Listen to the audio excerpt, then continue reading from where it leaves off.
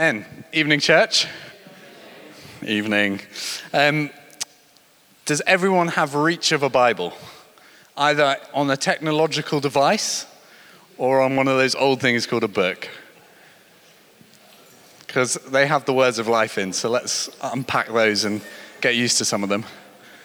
You guys are a lot more chatty than the morning services. When they were passing out a Bible, it was dead.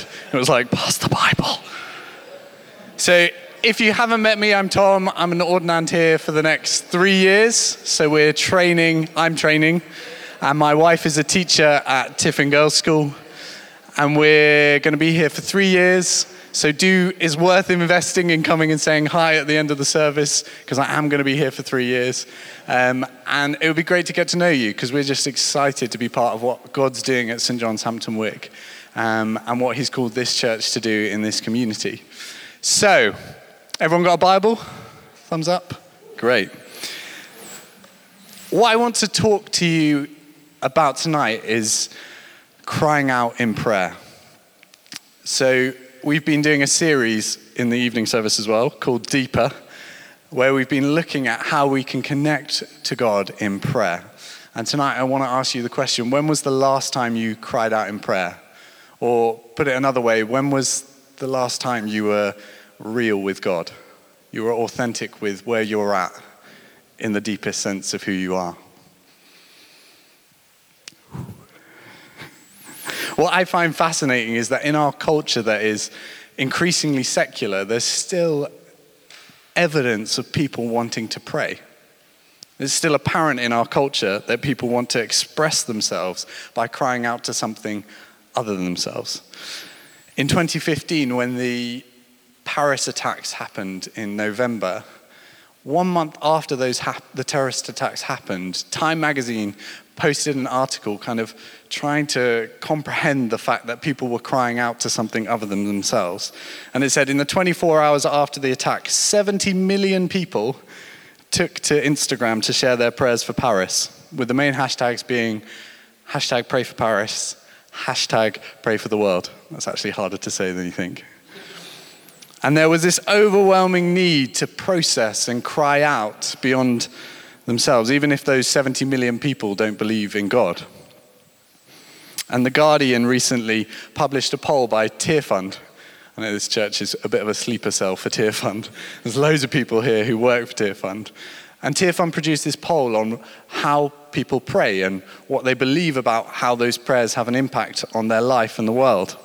And The Guardian published it, and it said that just under half of those who said they pray believe that God hears their prayers. Just under half. So that means that just over half of the prayers in this poll believe it does absolutely nothing. And yet they still have this urge to pray. The Bishop of Gloucester, who I'm sure we all know extremely well, said, "We shouldn't be surprised by these recent findings, which reflect human longing for the mystery and love of God amid experiences of daily life." Isn't it fascinating that people long to cry out in prayer? There's something almost innate in us. The only problem is that our culture, our society has forgotten who to cry out to. So we as the church, need to humbly point to the one we cry out to. Let the world know that we don't only cry out for something, but we cry out to someone. That we don't find fulfillment for our desire to pray by shouting into the void of Instagram, Twitter, or Facebook, which ultimately can't hear or respond. But that actually we find the fulfillment of that desire in the person of Jesus Christ, who can hear and respond to our cries. So how do we cry out? So we're going to be looking at John 11, which is on page 1077, if you have a Bible. And if not, work out how to find John 11 on your phone. We're going to be looking at verse 1 to 3, and then dipping around in John 11 a bit. Is everyone there?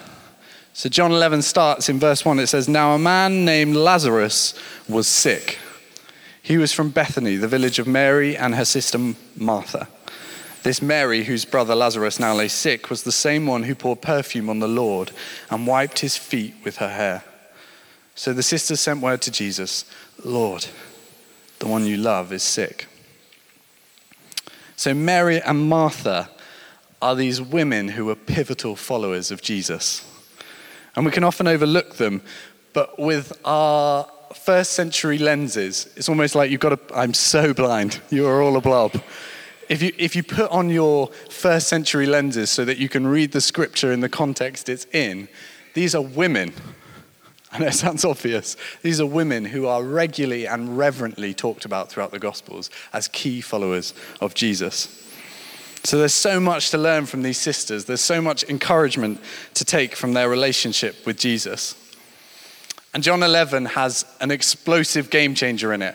If anyone's read the title or read further on than 1 to 3, you'll know that this Lazarus who dies, this Lazarus who was sick, dies, spoiler, and then he's raised to life again by Jesus. But what I don't want to do is rush to the miracle of resurrection and for us to miss out on the miracle of relationship. The miracle of relationship between Jesus, Mary, and Martha. In John 11, we find that the sisters are in real peril. Again, first century, they're about to lose their brother, the man of the house, who will chaperone and keep them safe. And they're in the Middle Eastern town of Bethany. And Lazarus has the kind of sickness that doesn't need a description of the symptoms. You know, the kind that just says, he's sick. They don't need to explain any further in their cry to Jesus because it's inferred that it will end in death. So they're in this place of peril and they cry out to Jesus. And really, I think there's two reasons, other than the obvious one that Lazarus is sick, as to why they cry out and how they can cry out to Jesus. And those two reasons are intimacy with Jesus and recognition of Jesus. Intimacy with Jesus. What I love is that in verse 2 of our passage, in John 11, John is particularly keen to let us know that these women are pivotal followers. He says in verse 2, "This Mary, whose brother Lazarus now lay sick, was the same one who poured perfume on the Lord and wiped his feet with her hair." John is referring to one chapter later in John 12, when Jesus is surrounded by all his disciples and the newly alive Lazarus, and Mary and Martha are hosting them all. And Mary begins to anoint Jesus with extremely expensive perfume. And John tells us that she's anointing him for his death. So John is framing chapter 11 by referring to what happens in chapter 12 when Mary anoints Jesus. He's reminding us that in verse 2 that Mary is the only one who really understands what Jesus is going to do. So the story continues that Mary opens this perfume and wipes Jesus' feet with her hair, and the perfume is so intimate. It's super intimate. I've got two back and sides, and I go to the Turkish barbers just at the end of the road here. They even do this thing where they light a metal stick and put it in my ear, because I obviously have ear growth hair, which is a confession. But I wouldn't really, if I was about to wipe someone's feet with my hair, I would get so close to their feet. It would be so intimate. I don't really have that long a hair to be able to really adequately display the story. But John Kissel does. So imagine if John Kissel came up now, opened a bottle of perfume, poured it all over my feet. I'm not saying I'm Jesus. And then started mopping my feet with his hair. His beautiful hair. How intimate would that be? How shocked would you be? How equal measure of kind of awe and awkwardness. Imagine the disciples as she does this, as the perfume fills the room, as she is so intimate with Jesus to the point of the disciples being a bit like, ooh. And what happens is that the story continues in chapter 12 that Judas, the disciple, turns to Jesus and he says, what is she doing? Why hasn't she sold that perfume to give to the poor? And Jesus rebukes Judas and affirms Mary's act of intimacy. Elsewhere in the other Gospels, in Matthew, Jesus says, the thing that she's just done, where she anoints his feet, she says, wherever the good news is told, wherever the gospel story is told, she will be remembered. Wow. Now there's a pivotal follower of Jesus. There's someone who's intimate with Jesus. This woman understands more than the disciples what Jesus is to do. She obviously has a deep-rooted revelation of who Jesus is, a deep, intimate relationship with Jesus. She's close to Jesus. She has intimacy with him. We can have that intimacy with him today. We can be as close as Mary was with Jesus. And John is keen in verse 2 of our passage to remind us that the sisters' cry in verse 3, the cry for Jesus, comes out of the place of intimacy. And secondly, the sisters cry out because they recognize who Jesus is. They recognize Jesus. In the midst of their peril, verse 3 says, so the sisters sent word to Jesus, Lord, the one you love is sick. Lord. I find it incredibly challenging that their first response is to cry out, Lord. I have to admit that my first response to the minor or major stresses of life isn't often to roll out of bed and go, Lord. Often my response is instead probably more likely, Kaylee, who's my wife, just in case you're wondering, maybe she can sort my problems too. Or maybe mum or dad, or even on my worst days, okay, Google. Because we have a Google Home. And actually, when I was practicing this talk at home, Google responded and said, how would you like help baking a sponge cake? And it's like, Google, you are not as good at responding and hearing to my prayers as the Lord Jesus Christ. But their first response is just to recognize Jesus as Lord. Remember, Jesus is their friend, he's their teacher, he's often been their house guest, but first and foremost, he's their Lord. He's the first place that they turn to in peril and anxiety. And notice that the cry in verse 3 comes from their heart, and it names him as Lord. It's almost like they're putting Jesus above the situation. It's like a statement of faith in saying, you are Lord, the one you love is sick. They recognize him as Lord. The sisters show us that we cry out to God in prayer because firstly we can know the intimacy with Jesus. We can spend time with him just as Mary and Martha were with Jesus. We can be as intimate as Mary was. We can know his presence. You can know his presence. The presence of the living God you can know.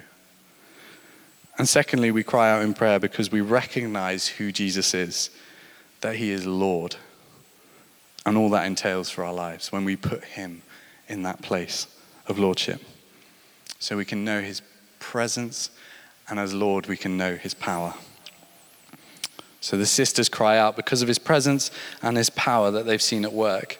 And yet, even with this almost innate desire, the kind of 70 million who want to cry out in prayer when something confusing and unsure as to why it's happening happens in our world, even if we have this desire to cry out, we struggle to cry out. I struggle to cry out in prayer, even if we know his power and his presence, because we doubt it. We doubt his presence with us, and we doubt his power for us. Just under 2 years ago, my wife and I, Kaylee, who you all remember now, my wife and I went through a really tough patch in our marriage where I basically got extremely ill and my immune system just crashed. And worse than that, it was attacking itself. It caused me to be bedbound. The doctors couldn't diagnose what it was, and what happened was a gradual decline in health. My body started to react by all over eczema, all over body eczema. I couldn't move without bleeding. My mental health started to suffer. I just felt trapped and lost. Just trapped and lost. And that time I struggled to cry out because I just didn't know what to cry out. I couldn't give anything to God. I couldn't give anything to my wife, to my family, to my friends. And I wasn't sure that God wanted the garbled mess of my prayer that would come through the kind of snot and tears. I'm an ugly, ugly crier. And I wasn't sure that's what God wanted. But the reality is, it's exactly what he wants. It's exactly what he wants. He wants to know where we're at. He longs for us to cry out in prayer, however poorly constructed our prayer is, however theologically incorrect our prayer is. He wants us to cry from the depths of ourselves, Lord, this is where I'm at. Whatever you're facing today, I don't know where you're at, whether you're in the highest of highs and in the worship you were thinking, yes, I'm going for this, or whether you were actually feeling, I can't connect with this because I just feel a bit lost and a bit trapped. But as I began to cry out, as I began in a messy kind of way, not really sure what I needed at that moment, God heard and he began to comfort. And God longs to hear the cries of your heart and comfort you. Nicky Gumbel, who is a vicar at a church in Kensington, writes this app called Bible in 1 year that just helps you read through the Bible in a year. And he wrote in June, I think, this passage about crying out in prayer. He said, many times in my life I've cried out to God for help, either because of my own desperate situation or on behalf of someone else who's in great need of help. Sometimes God has answered this cry almost immediately. Other times it's been after a long time that I've been able to look back and see his answer. Sometimes I've not received the answer I'd hoped for, yet even then it has always been of great comfort to know that God heard my cry. God's desire is for us to have a real relationship with him that is from our heart. Wherever you're at today, God's desire is for you to have a real relationship that is from your heart. Allow your heart cry to bubble up. Allow yourself to be real with Jesus. Allow yourself to cry out authentically to God. Because God will hear the cry of your heart because he loves you. Because he loves you. And he loves you and you and you. And we could be here all night. But he loves each and every one of you. So we can let our hearts cry out, Lord. Because what I learned when I was ill is that his presence and his power, the things that Mary and Martha cry out from, are not dependent on us. They're not dependent on what we can muster, what we can give. They're dependent on who he is by his nature and his character. And he is a powerful, loving God who longs to come near. Emmanuel himself, who is the same yesterday, today, and forever. So you don't need to fear that when you cry out, he won't respond. And that cry out doesn't just have to be the major stresses in life, though they will come. For me, when I was ill, I then saw a specialist consultant at St. Tommy's who, ironically with a skin problem that made my face extremely pink, was called Dr. Pink. And he said, welcome into my office. And I thought, wow, you can't write this stuff. And he gave me a drug that dramatically improved my health and well-being. And 1 week later, after starting taking that drug, I was out of bed, feeling okay, obviously having to process everything I'd been through. And what I've realized through that time is that God wants to hear the cry of my heart every single day. Not just when we're in the depths of despair, not just when we're lamenting what's going on, but actually when we're as joyful as can be. And I've been learning how to let that cry out day by day. The day I got married, I want to say, Lord, thank you for this woman. Yesterday, we walked through Richmond Park. Oh my goodness, Richmond Park is incredible. I wanted to say, Lord, thank you for your creation. I wanted to let him know where I'm at. And I don't know where you're at, but all of us need to allow the depths of ourselves to cry to the depths of God. As deep cries to deep, we start to connect with Jesus as Lord. Because the miracle of relationship occurs when we cry to God in prayer. Notice that in John 11, Jesus comes and he responds to Mary and Martha's cry of, Lord, the one you love is sick. And when Jesus comes, Lazarus is dead. Mary and Martha are distraught. But they allow their hearts to cry out again to Jesus as Lord. Both have the exact same issue and pain. They've lost their brother.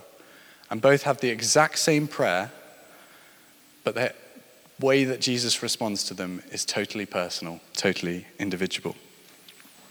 The miracle of relationship is that Jesus comes, He responds, he hears, and he responds individually to each of us. Martha meets Jesus and cries in verse 21, "Lord, if you'd been here, my brother would not have died." And it's like Jesus can see into the depth of her cry, the cry of her heart, and he can almost translate it.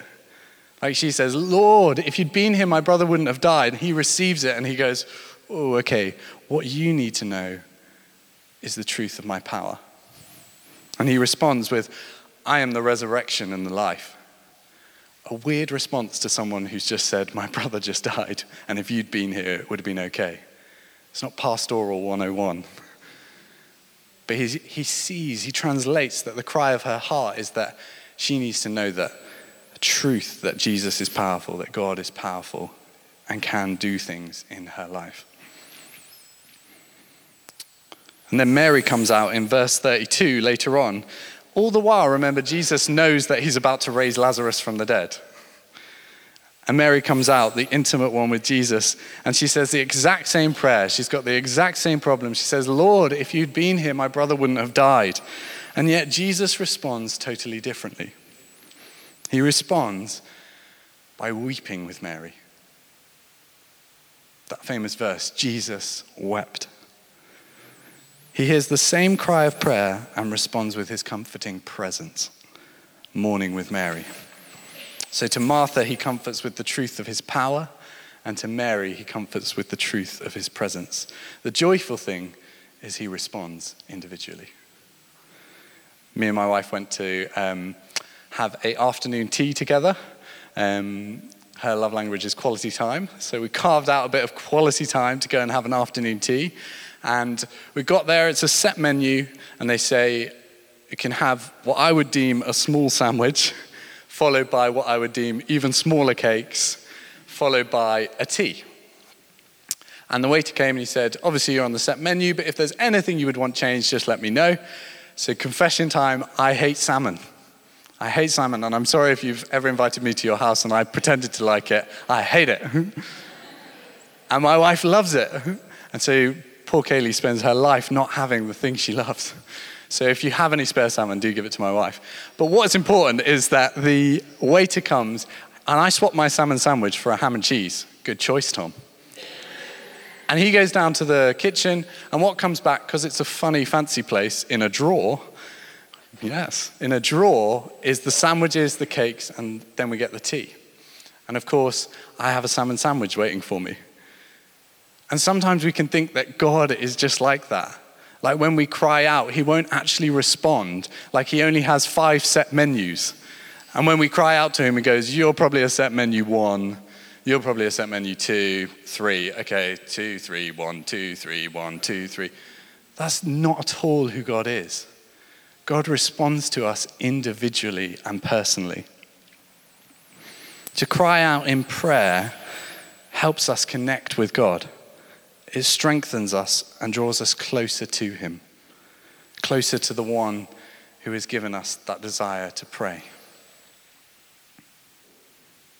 I think tonight some people desperately need to know the comfort of Lord Jesus, desperately need to know the power and the presence that Jesus can be in your life.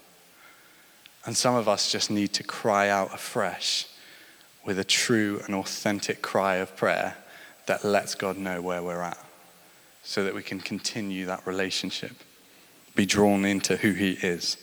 Imagine if, as the church, as St. John's, we could humbly teach the world to cry out to someone, rather than just into the void. Call out to Jesus, that we could reveal that there is someone who can fulfill our desire to cry out in prayer. That we could reassure people in our community, how massive this would be, that we could reassure people in our community that God listens and responds. That the word Jesus is more than a swear word, that instead Jesus is the name above every name, the Lord of Lords, who hears and responds to the cries of our hearts. Imagine this week if you could cry out once again, confident that Jesus will come and comfort with his power and his presence. It starts with every one of us being real allowing the depths of ourselves to cry out to who he is. Just like Mary and Martha, we need to cry, Lord.